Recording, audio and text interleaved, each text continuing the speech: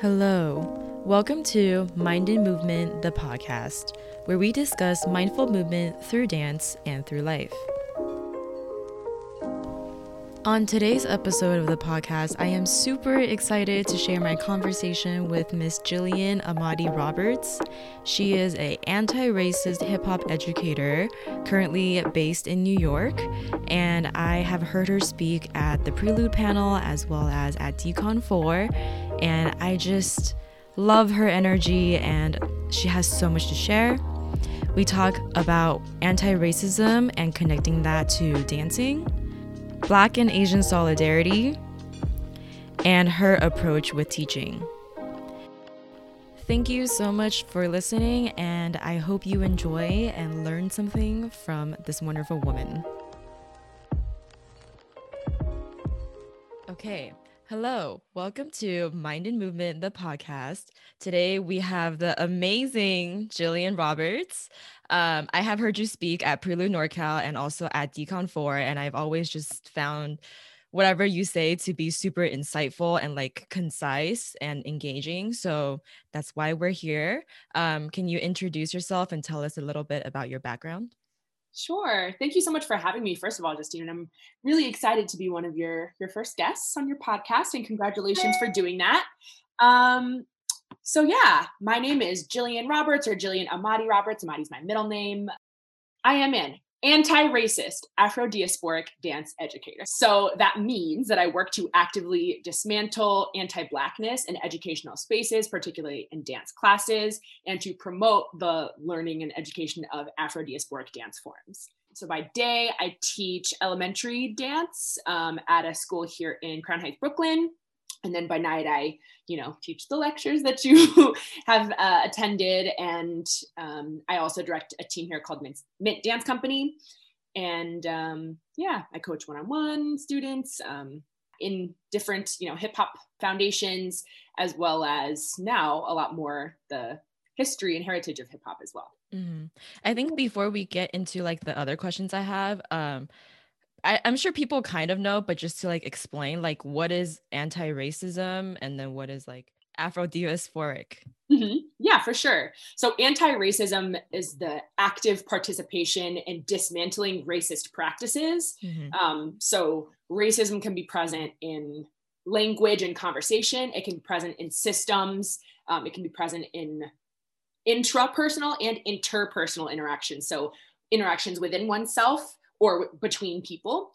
Yeah, so racism is about sort of the actions that are demonstrating racist ideas. Mm-hmm. So anti-racism is the action that takes power away from racist systems or that dismantles racist ideas. Mm-hmm.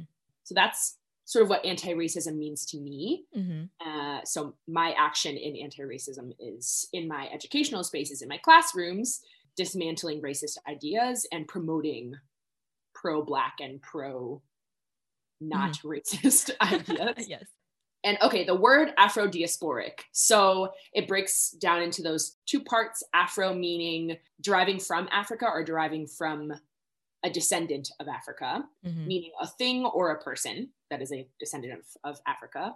And diasporic means of that diaspora, and a diaspora is a spreading, scattering, or movement generally of people away from their ancestral homeland. So Afro-diasporic suggests movement away, or a result of the movement away from the African homeland. Yeah.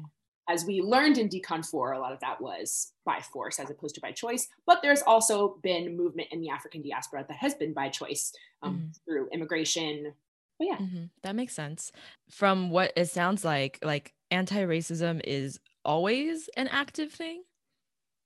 Should be. Yes. And I think that seems to be where people are starting to try to ask the questions surrounding how do I just not be racist versus how do I be anti-racist? A lot of people have been quoting the quote that it's not enough to be not racist, you have to be actively anti-racist. And I think that demonstrates that act of being anti-racist is inherently active, and not being racist is not an action to not be something is not an action. So to be anti-racist is inherently active. Mm-hmm. But I do think thinking anti-racist thoughts is different than being an anti-racist, or having anti-racist beliefs is a step, but it's not the action of anti-racism, if that makes sense. Mm-hmm. So if you believe something that is anti-racist, you are not an anti-racist until there's some action. And actions can be big or small. Actions can be conversations. Actions can be choices to divest in something or invest in something else. They don't have to be always, protests or boycotts or putting yourself in the front line of fire, Mm-hmm. but there is always action involved in anti-racism Mm-hmm. in some way. So I think something that you were saying earlier is like that you teach the roots of hip hop and like be a dance educator. So I guess like, how does that tie into anti-racism, or like what is the roots of hip hop? How does that tie into anti-racism or like your line of work? Great question. Love it. So the roots of hip hop are tied to the histories, the legacies, the traditions, and the creations of people of African descent and of the Afro-diasporic cultures that we come from. Mm-hmm. So the roots of hip hop have to be in the people who created hip hop. And that comes along with the traditions that those people created, the practices that those people were practicing together as a community. And no matter what your desire in participating in hip hop is, if you want to be mostly someone who watches and listens, or if you want to be someone who dances but not necessarily teaches the dance, if you want to be someone who creates dance based off of your training, if you want to be someone who does teach and spread information and knowledge, authentic connection to the dance and to the material has to come from understanding and empathy. And no matter what your role is, understanding and empathy improves your ability to, participate in hip hop as a culture, whether it's the music or the dance or both. And we know that there are actually 5 elements of hip hop, not just music and dance. You got, well, if you consider emceeing and DJing as music, you could put them together, but we should consider them as their own pillars. You got emceeing, DJing, graffiti art or writing, and then knowledge, right? So we find ways to participate in multiple at the same time, or, just stick to one, no matter what your area of interest is in the culture as well. Understanding the roots and the people from which those practices that we're studying or participating in come, then that understanding and empathy is going to improve your ability to participate in an authentic way. Mm-hmm. I hope that answered your question. It did. And then tying that like into anti-racism. So like, how is that reflected?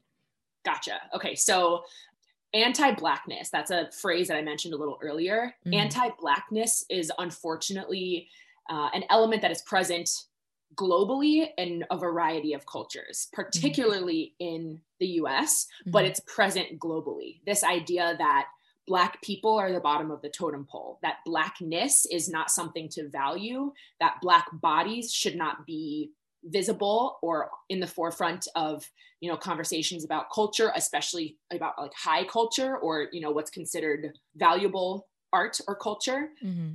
But it's present not just in artistic elements and political and environmental and all types of, spaces globally, but particularly again in the States.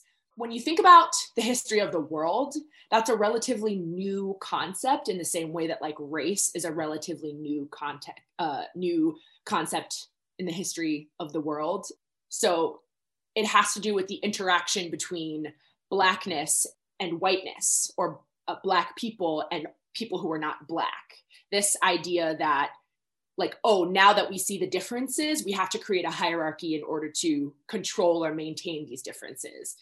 And so bring that back to the idea of anti-racism and how it connects to, educating about hip hop. The issue that is happening right now in hip hop, the hip hop community and hip hop community in the States, but also globally, is that Blackness, Black people, Black bodies are being erased from the forefront of the culture. So when you look up on Google hip hop dancer, you see white folks and some Asian folks, some Latinx folks, and a few Black people here and there. if you look up hip hop dances, you see Millennium Dance Complex in California, and you barely see a Black face. And that could be described when you think of communities all over. The prominent, the highest paid, the most advertised, most supported, most beloved hip hop, quote unquote, dancers tend to not be Black, even though we are the creators and the tradition bearers and the descendants of the people who made this culture, period. And the cultures before hip hop that allowed hip hop to be developed and to flourish.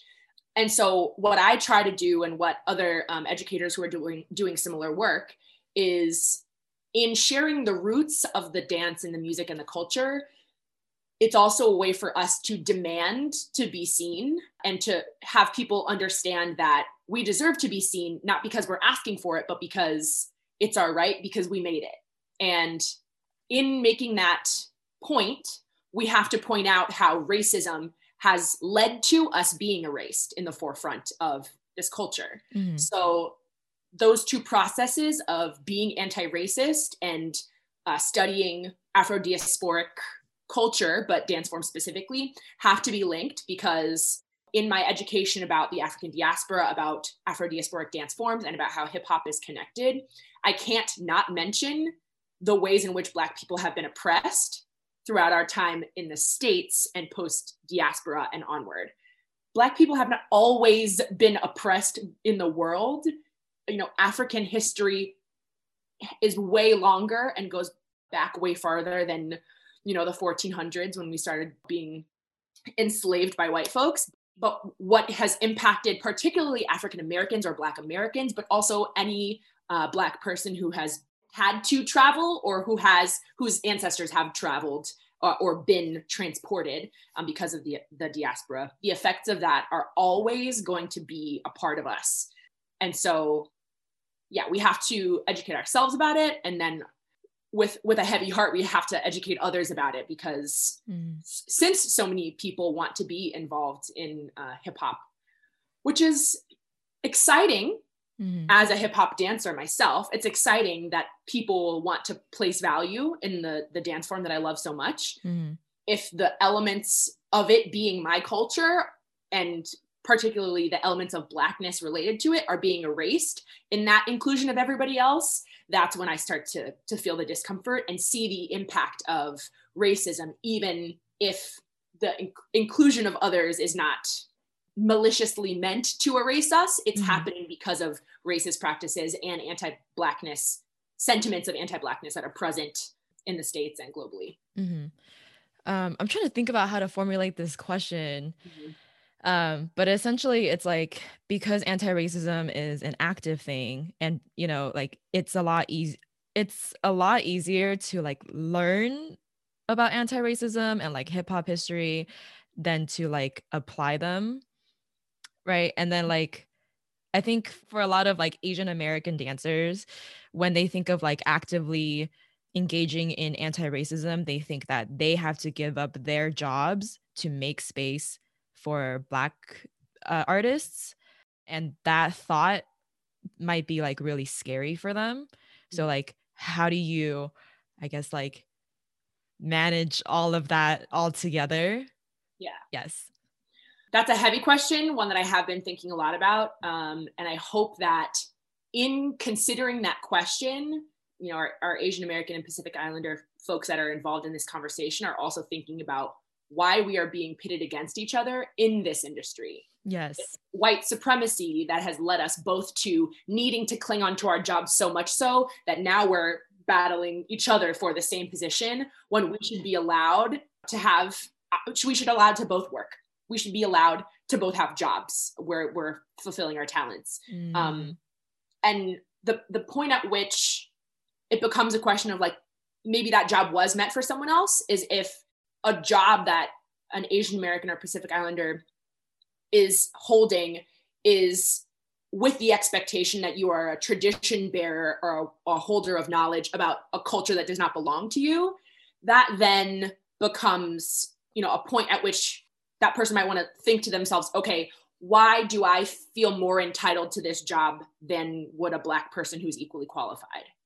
I, for example, would not feel comfortable, even if we had the same level of experience or talent or time dedicated to the craft. I wouldn't feel comfortable rather taking the job of teaching tinikling in a dance studio if a Filipino American person, you know, had the same qualifications, was there and didn't have that job. I wouldn't feel comfortable taking that position because I know that that person's identity gives them a deeper connection, particularly if we have the same qualifications. It becomes a different conversation if that person has never studied tinikling in their life. Right. And I've been studying for 20 years or whatever, then it becomes a different question. But if we're equally qualified and my identity and my family background and my cultural practices don't align with, that Filipino American person, I don't feel that I have a right to take that position.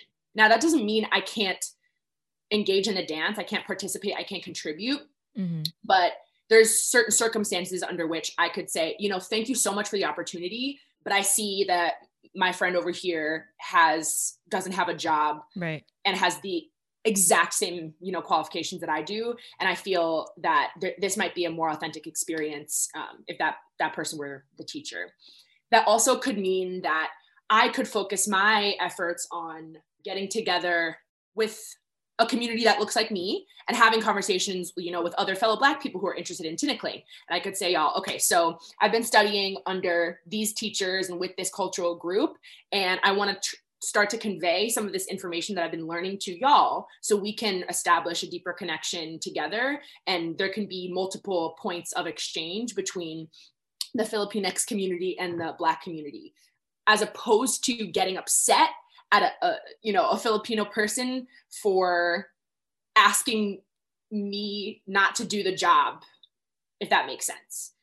But again, I don't want to just stop there and think, well, why are people getting mad at me for demanding a job that makes sense for me to deserve because it's part of my culture? Mm-hmm. I instead want to think, okay, so what forces have led us both to feeling this animosity towards each other? Mm-hmm. And it's the idea that, like, in the history of Asian Americans in this country, which is, yes, admittedly shorter than the history of Black Americans, but there's so many points of intersection, right? Mm-hmm. That's not to compare them and say that they're similar, but, in the same way that our Asian and Pacific Islander ancestors fought to get any job that they could find here, Black folks throughout history were only able to do certain jobs, and sometimes we're forced to do certain jobs against our will. And so we have that understanding of, we all got to eat, we all have to feed our families, and sometimes those jobs that we have to take are not pretty. So when we get one that we like and that makes us happy, we want to keep it. That understanding is familiar. And so maybe looking at the conversation in that way as, like, we both got to eat. And I understand that at a base level, and thinking, like, okay, I am doing something that is part of your cultural identity. So if there's a way for us to exchange where I can still learn and still participate in this culture, but maybe the job goes to you because I'm then erasing you from the narrative of your own culture. How can we figure out a way for us to both still participate, but for the nature of our cultural identities to be respected mutually? And I think some of the questions around, like, well, what am I supposed to do? This is my only job, or, right, this is the only skill that I've acquired over all these years. What am I supposed to do? Right. It doesn't have to be like, I quit and never do, I step away from hip hop dance for the rest of my life and I never do anything. I never make any money off of hip hop dance ever again. It doesn't, it sounds dramatic when you say it like that, right? Yeah. But unfortunately, that is a question that I've, fielded a couple of times now in the past, like, 6 months. A couple of people have asked me that question of, like, well, what are we supposed to do? Because now we're hearing this whole, like, give your money to Black folks because they don't have it. It's so much deeper than that. And there's not one answer I can give to solve that problem. But again, engaging in conversations like these is definitely a start.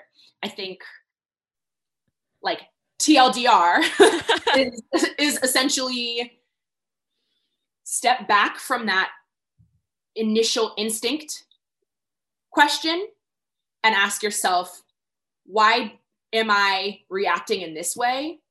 What thoughts led me to react in this way? Mm-hmm.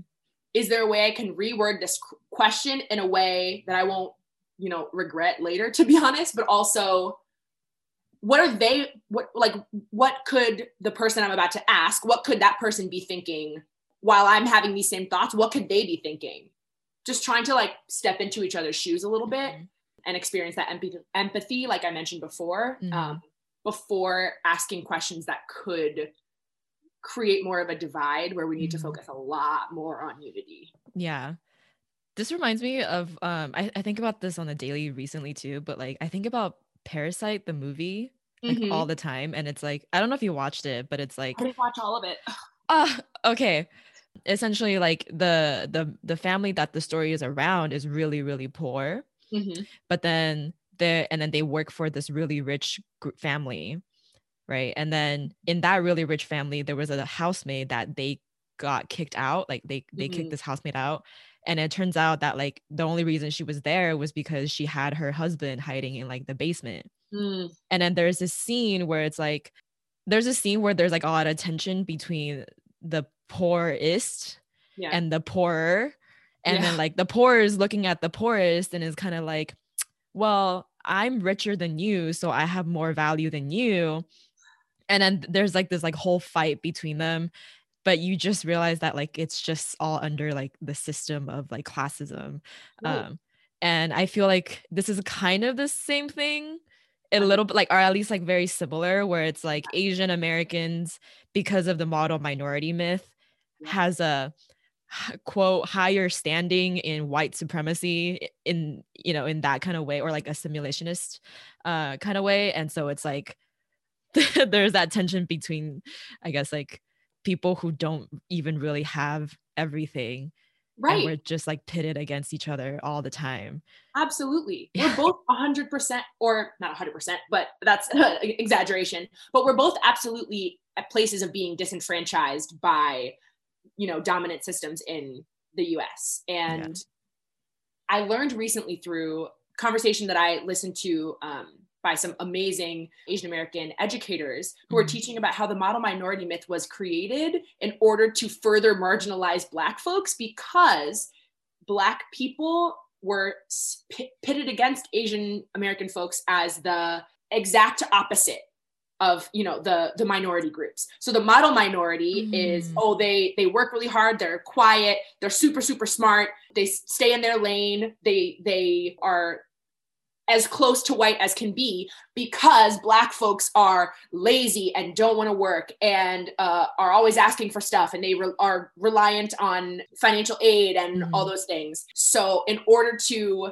further disenfranchise Black folks, this myth that also created so much pressure around Asian folks to be perfect and has seriously harmed a lot of people's mental health to this day, including, some of our ancestors who are, or the elders rather, who are being still, put under this oppression today.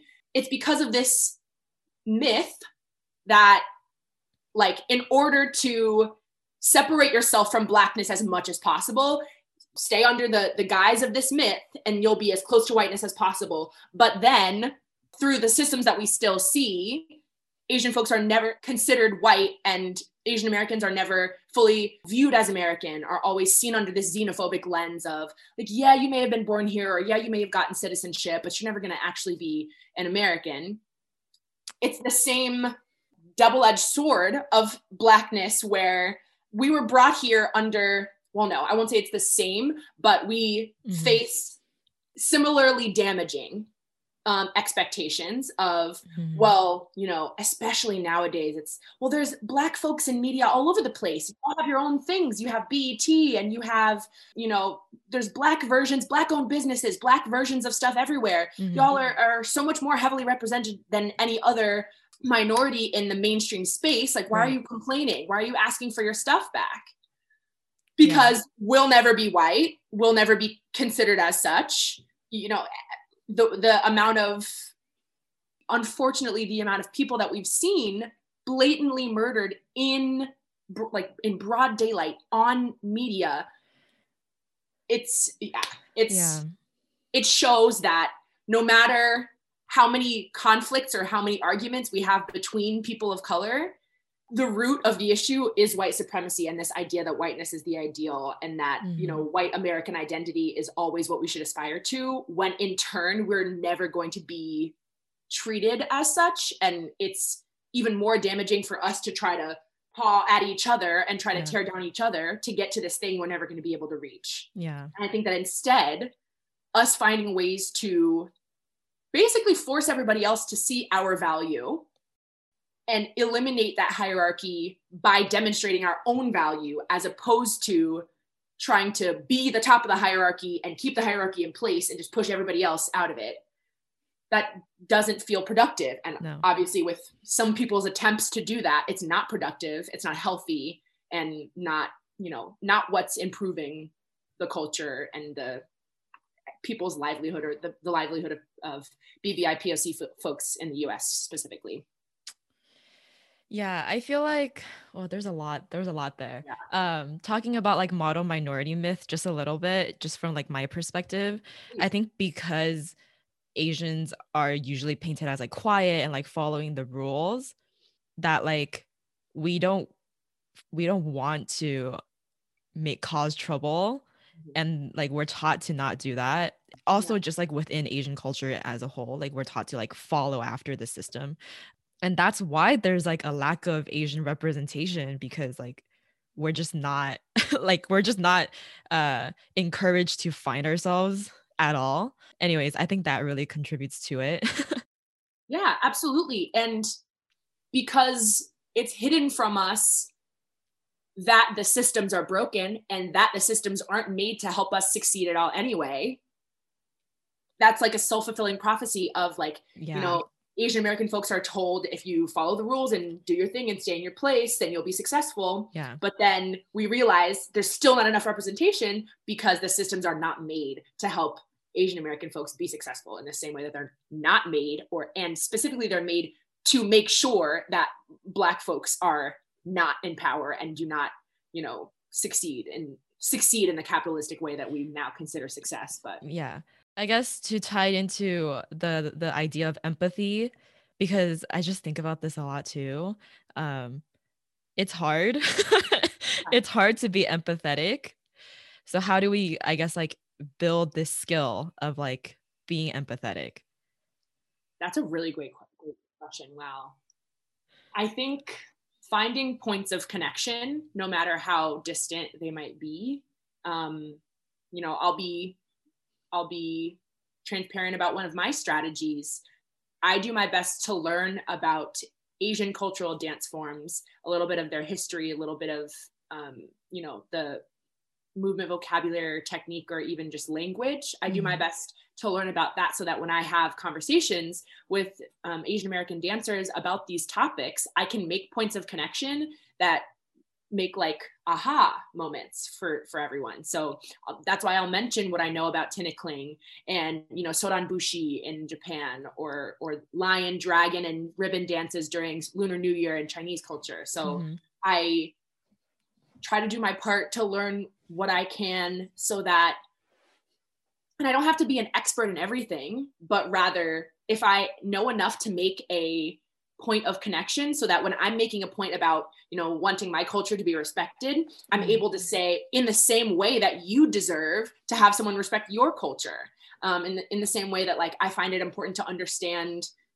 more facts about Asian American history in the country as well, and being able to make those points of comparison about why certain laws are in place, and why like civil rights in the US are also inextricably linked to Asian American history in the States. Like the way that without those policies to be in place, a lot of us wouldn't be where we are. And although, you know, you saw on the forefront of the civil rights movement, it was a lot of Black folks, a lot of Asian American folks benefited from those rights, because after gaining the citizenship, they were able to get that same treatment in law and in policies as such. So, but if I didn't know those pieces of information and go outside my own comfort zone and my my space of knowledge already, it would be harder for me to make those claims and make those arguments for empathy, because I would just be sort of talking at a wall or speaking to a closed door, or kind of like trying to push forward when there's no place to go.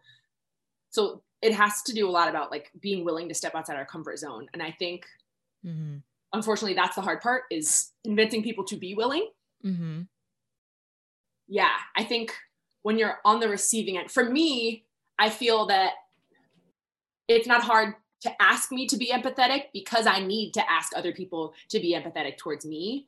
But I'm sure that maybe if you're on the other side, and you don't feel like you need anyone's empathy, it might be hard to offer it to others.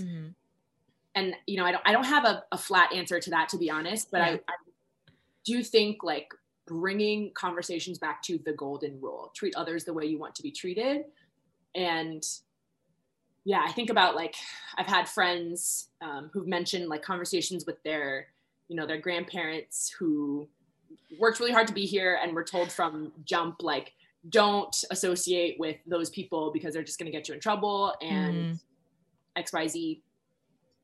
Or had other conversations, unfortunately, where people will say like the only stories, you know, this is with Asian folks who live in Asia as opposed to Asian American folks. It'll be like the only stories that I hear about Black people are about being violent to us, or about, you know, them being rappers or athletes or, you know, super rich and famous. So all I know about Black people is the rich and famous ones, or the ones that are being violent towards Asian folks. So what am I supposed to think when that's all I see in the media? It's very much about like, why do we rely so heavily on media then? Have you ever thought to question media? Have you ever thought to question the system? Because if the system has given you all that you need, would you be in a place of needing to hold resentment against other people?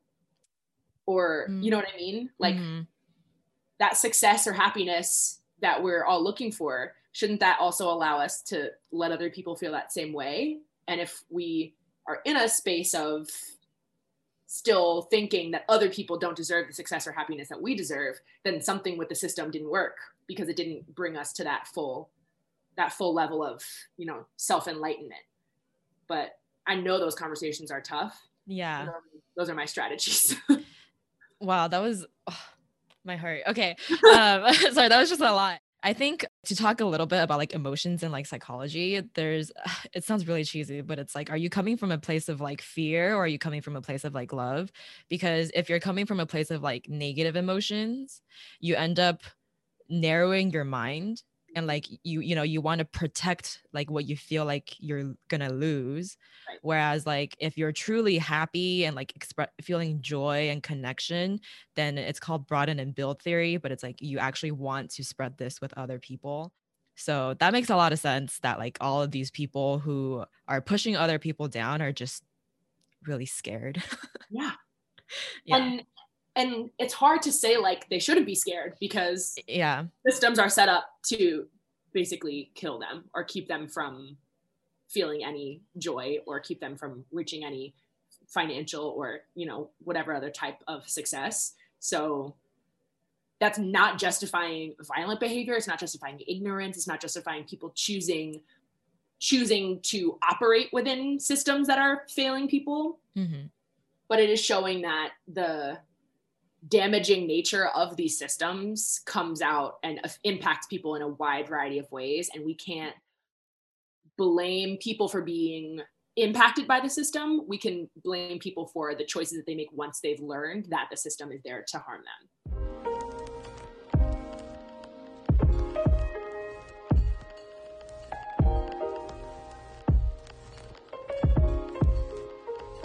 Going back to your role as a teacher, I really wanted to start with this because I like really envy that, in the sense of like you speak really engagingly with like a lot of tonations, because I feel like even when I went to college, like a lot of professors kind of just talk like this the whole time. Yes. Yeah. So that's amazing. And I think that I find that super engaging. And then two, like you share a lot of information without it being really overwhelming, at least to me. And thank you. yeah, and like it's always like, oh, like she manages to do that really well. And I feel like when I think about being a teacher, there's a lot of like, who is my audience and how do I actually take out information Mm-hmm. and like choose what to share with them. Yeah. So what is your process with that? Great question. And thank you for those kind words. I'm like stressed now. I gotta No. hold up to that.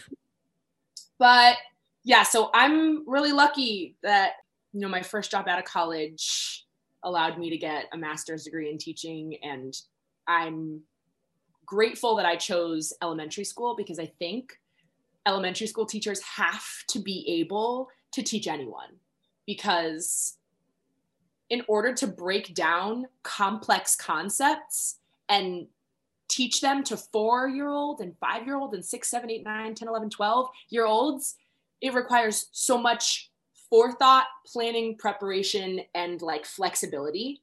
So I'm just really grateful that I got to engage in that training. And I am still engaging in that training every year in order to teach in the public school system here in New York City. You have to engage in professional development all the time, constantly. Mm-hmm. And so I'm learning every day, every week, every month, every year, how to be a better teacher, learning new strategies all the time. But one that's really stuck with me through my teacher training is backwards planning. So imagining what goals you want your students to have achieved by the end of your time with them. What do you want your students to be able to do, to know, to understand, to demonstrate? And then I like breaking up things into groups of 3. So you'll see in like, you know, my presentations, I'll have like 3 images, I'll have 3 bullet points, 3 sentences, but breaking down concepts into sort of like beginning, middle, end, that helps me a lot. And that segmenting, that chunking helps kids understand big pieces of information by breaking it up into smaller chunks. That's also a psychological phenomenon. It sounds like you know a lot about psych. So yes. yeah, so I studied child development in my psychology undergrad degree, and I got to do a lot of research on fairness and morality and things like that. I'm doing that right now a little bit. Yes, on like social that's cognition. awesome. That's so cool. Yeah, that's so cool. That was my thesis, was about fairness and in-group bias. Oh my gosh. Like, can you just talk about it really quick? Like, what did you do? How did you discover? Sorry, I'm such a psych nerd. I've wanted to speak with somebody about psych for the longest time. Anyways, go ahead. Amazing. That's great. Oh gosh. Okay, I have to really think back to I'm make sorry. sure the correct vocab, because I'm old, so my thesis was a long time ago. But okay, so minimal group bias. So what we did was take the larger concept of like how people in social groups work really hard to protect each other and want to be, it actually relates to what we're talking about here, yes. But people in social groups want to protect each other. And when they have a resource to allocate, adults especially, tend to allocate those resources to their in-group, to a group they're a part of, as opposed to being fair or egalitarian and allocating that resource to anybody who is there and can receive it. And I wanted to understand, is it the nature of the type of group that makes people act that way? And does that develop at a certain point in childhood? And does it have to do with the value of the thing that is being allocated? So what I did was I developed with my professor a game, a really simple game with young kids. The in-group was it just had to do with the color of a t-shirt you were wearing while playing the game. And then they saw an image of 2 people, one wearing the same color t-shirt as them and one wearing the opposite color t-shirt as them. And they were allocating resources between those 2 people in the game. Mm-hmm. Those resources were like little toy things, a jewel, a shell, a cotton ball, whatever. Mm-hmm. Some of them were like cooler, like flashier, and some of them were more boring, but they were all, toy things. But for kids, toy things have a lot of difference in value. Yes. And I did this game with kids between the age of 5 and 10. And I found that around age 8 is when the switch happens, when we decide I'm going to give more to the girl wearing the same, or to the person wearing the same color shirt as me. It was across gender as well, even though my study was limited because we only studied girl versus boy, not with non-binary or gender non-conforming people. Gotcha. So I definitely would love if I was still in college or if I went back to grad school at my university, if I expanded on my thesis, I would love to expand that. But so we found that, yeah, around age 8 is when kids start to be more preferable to the person in the same in-group as them. Mm-hmm. Remembering that the in-group is literally just, is the color of the shirt the same? Okay, great.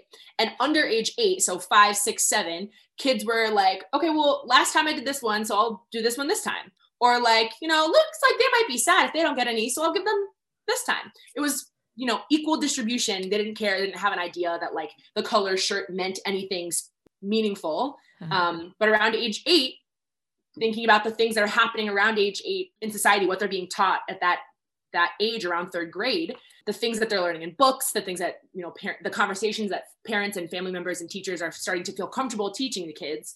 By age 8, it was pretty consistent that kids were like, you were in a blue shirt, you get all the stuff. You were in a red shirt, you get all the stuff. Oh my gosh. Yeah. That's so interesting. Mm-hmm. I always thought that like the in-group bias was like something that we were born with. Wow. Yeah, it's taught. Wow, that's wild. Yeah. Wait, I feel like my whole world's like shattering. Right? Yeah.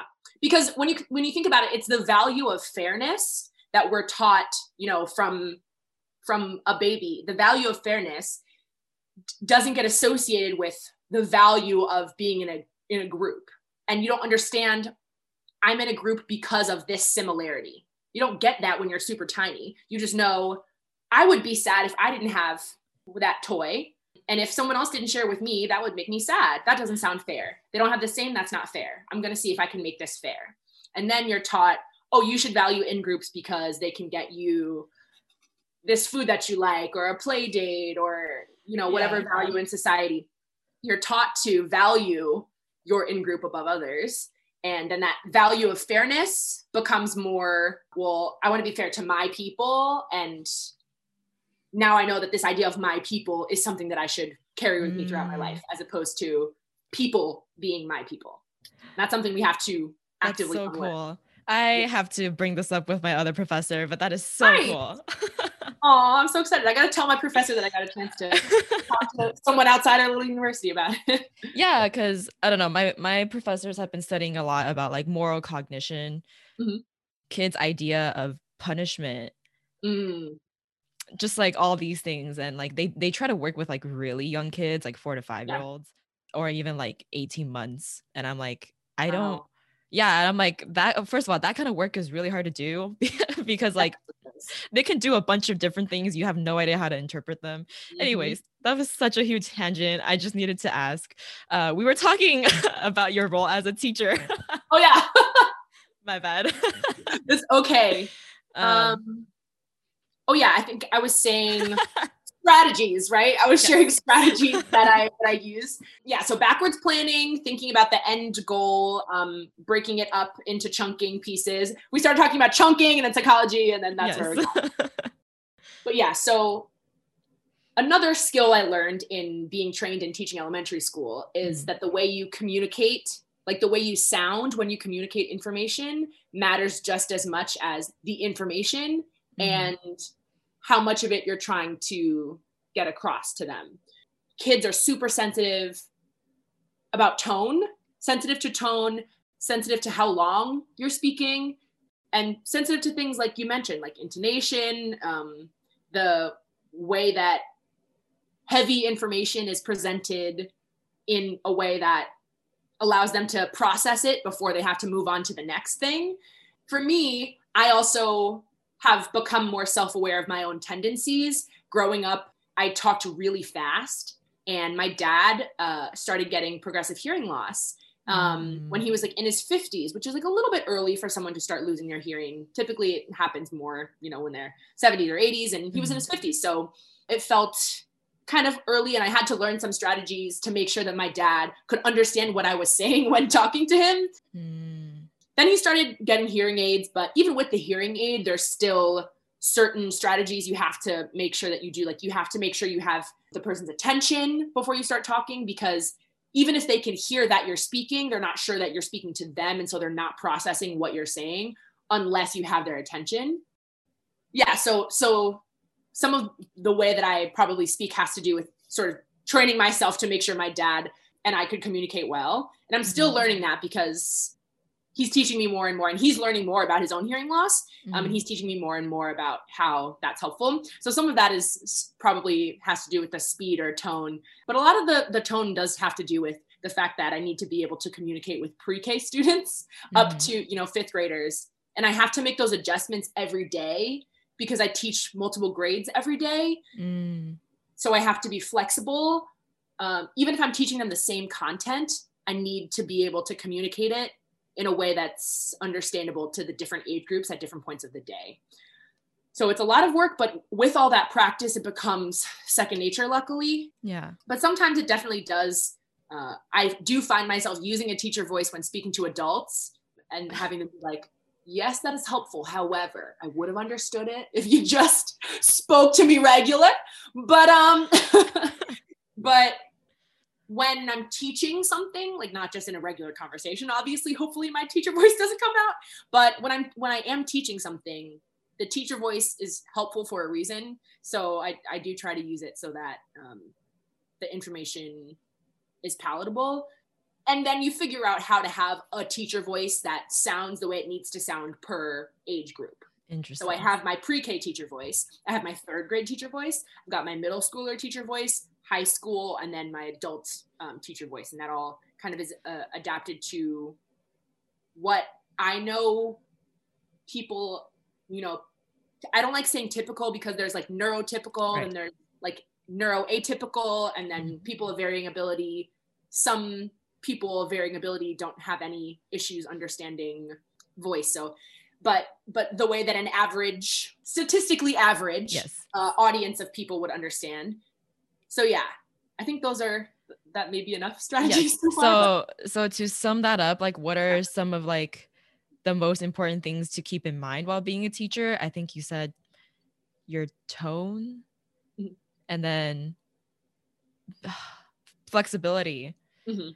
Yes. And then anything else? So tone, readiness to pivot, flexibility in whatever you plan. You've got to be able to have a couple other trains of thought if a student asks a question that you didn't anticipate, or something happens that interferes with your timing, or anything like that. That flexibility is super important. Backwards planning, like I mentioned before, like having the end goal in mind and then planning backwards in order to achieve that goal.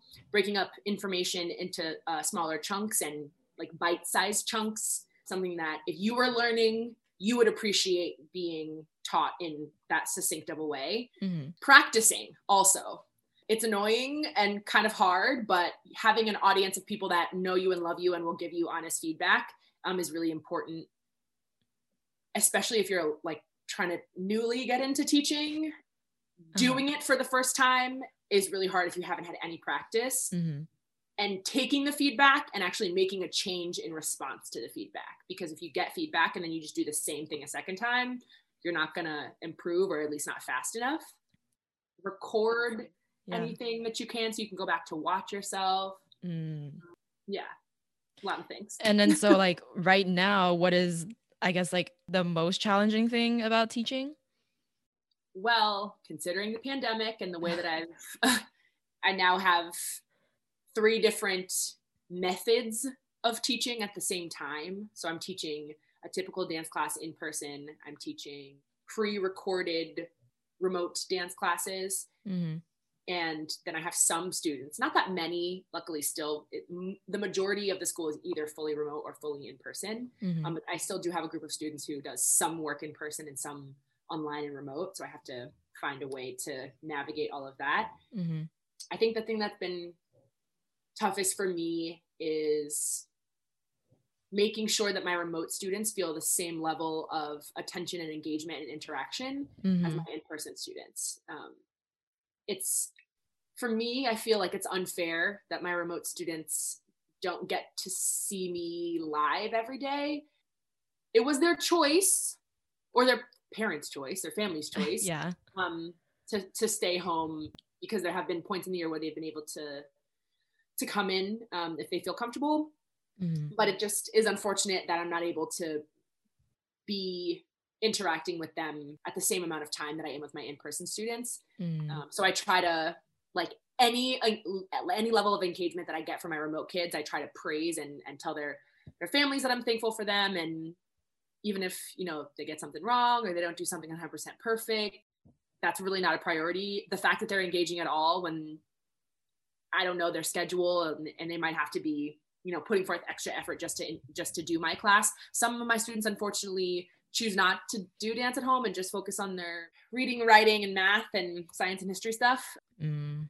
So I have to be just grateful for any kid who is learning from home who does decide to take my class. But for the ones who really want to be pushing themselves to get better faster, I feel like they're sort of getting the short end of the stick. So that's the hardest part for me is, I guess, managing that and navigating those feelings of not fully educating that group of kids because of these circumstances. So is the hardest thing about like teaching online just that they have less time, or is it just like it's also harder to engage them? Less individualized interactions, I think. There is less time also, and that is unfortunate, but I think the hardest part is like that they have, well, yeah, I guess that they have less time interacting with me on a personal level and getting the feedback that can help them improve as a dancer or help push them to be a more critical thinker about the dance space.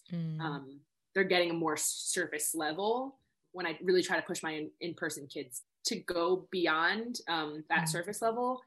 And I encourage that same thing for my remote students, but they're not able to get that like immediate feedback from me that might push them to get to an aha moment that my in-person students are able to do because I'm there, bouncing off ideas with them. But then my at-home kids, unless they have a grown-up or a family member who's doing the work with them and asking them those questions to get them to those aha moments, they might not be experiencing that same level of like enlightenment and joy. Yeah.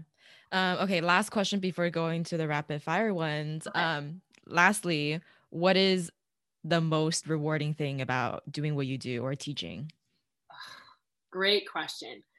So I mentioned aha moments. That's something that a phrase that I co-opted from my charter school training, but that really is kind of my favorite part of teaching. The moment when a kid understands a concept that took them a while to understand, or can do a move that they weren't able to do before, or an aha moment could also be a kid coming up with an idea based on something that you said that you never could have imagined that they said, or a kid who was behind for a lot of the year finally catching up, and other kids egging them on and cheering them on for achieving something they didn't think they could achieve, a kid coming up with something you never thought they could have come up with, a kid who's not really engaged, maybe who like doesn't really enjoy being in my classroom, finding something to enjoy, or like taking a moment to be engaged, or making a positive change in some way that is sort of serendipitous or spontaneous. Those moments are what do it for me. And sometimes they're more frequent and sometimes they're few and far between. So I get, kind of exhausted thinking about like, oh, I wish that we could all just be together so I could facilitate as many of these as possible. But, in this new age of educating during COVID, you find different ways to experience those or, facilitate those aha moments. So love all of that. Thank you. Okay, going into like the speed round, what is one specific moment that brings you joy every time you think about it? Is it in teaching, in dancing, or anything? Yeah. I guess my parents at my graduation from college have pride in their face. Oh, that's cute. Yeah. What is a mantra that you live by? I got two. One is the best teachers are even better students. And the other is hard work beats talent when talent fails to work hard. Period. Period. That's a poem right there. Hello? Okay. What is something that you had to unlearn the past year? I've been working to unlearn ableist language and cis heteronormative language. So using language that undermines people with differing abilities or using language that upholds the gender binary or heteronormativity. I, for as long as I can remember, have actively sought to love anybody, no matter if they have normative identity markers or not. But I have been realizing in everyday interactions that if I'm going to sort of demand respect from my disenfranchised and marginalized culture that I come from, I gotta also be willing to do that for everybody else. And I feel that the communities that are least publicized in conversations about marginalized identity and sort of providing space for marginalized people are people with differing abilities and folks who don't conform to cis heteronormativity. So I've been working to get all that language out of my vocabulary and be as inclusive, but not in the like way that the Gen Z TikTok generation is using the word inclusive, or which even, is what even better, because it's not only them. The way that like white folks, rich white men in power that are running systems, the way that they're using the word inclusive in order to uphold these systems that we know are not okay. That's even worse. Not just the Gen Z TikTok folks. It's not just them. I don't know if I've seen those. Yeah. Oh, okay. It'll be things like we developed a committee about diversity, equity, and inclusion. And it'll be like, you hire one Black man. Oh no. One Asian woman, one Indigenous person. And with each of those tokens, they will serve all of the functions of making sure that you're not racist in your systems. Oh Girl, no. bye. Yeah. Yeah. No. Very bad. This is a really quick tangent, but I was listening to Brene Brown. She was saying that like there's a difference between like diversity and inclusion. So it's like just because you have diversity doesn't mean they're included. Okay. And equity is separate from both of those. Yes, that. I forget that word all the time. You understand the differences and you give people what they need to be empowered, not you give everyone the same thing and that's it. Right. Because if everyone gets the same thing, but some people are already forcefully being put under or being blocked from access for things, they need more than just the same as you. They need more than you. Yes, absolutely. Okay. Complete the sentence. Dance is expression and culture.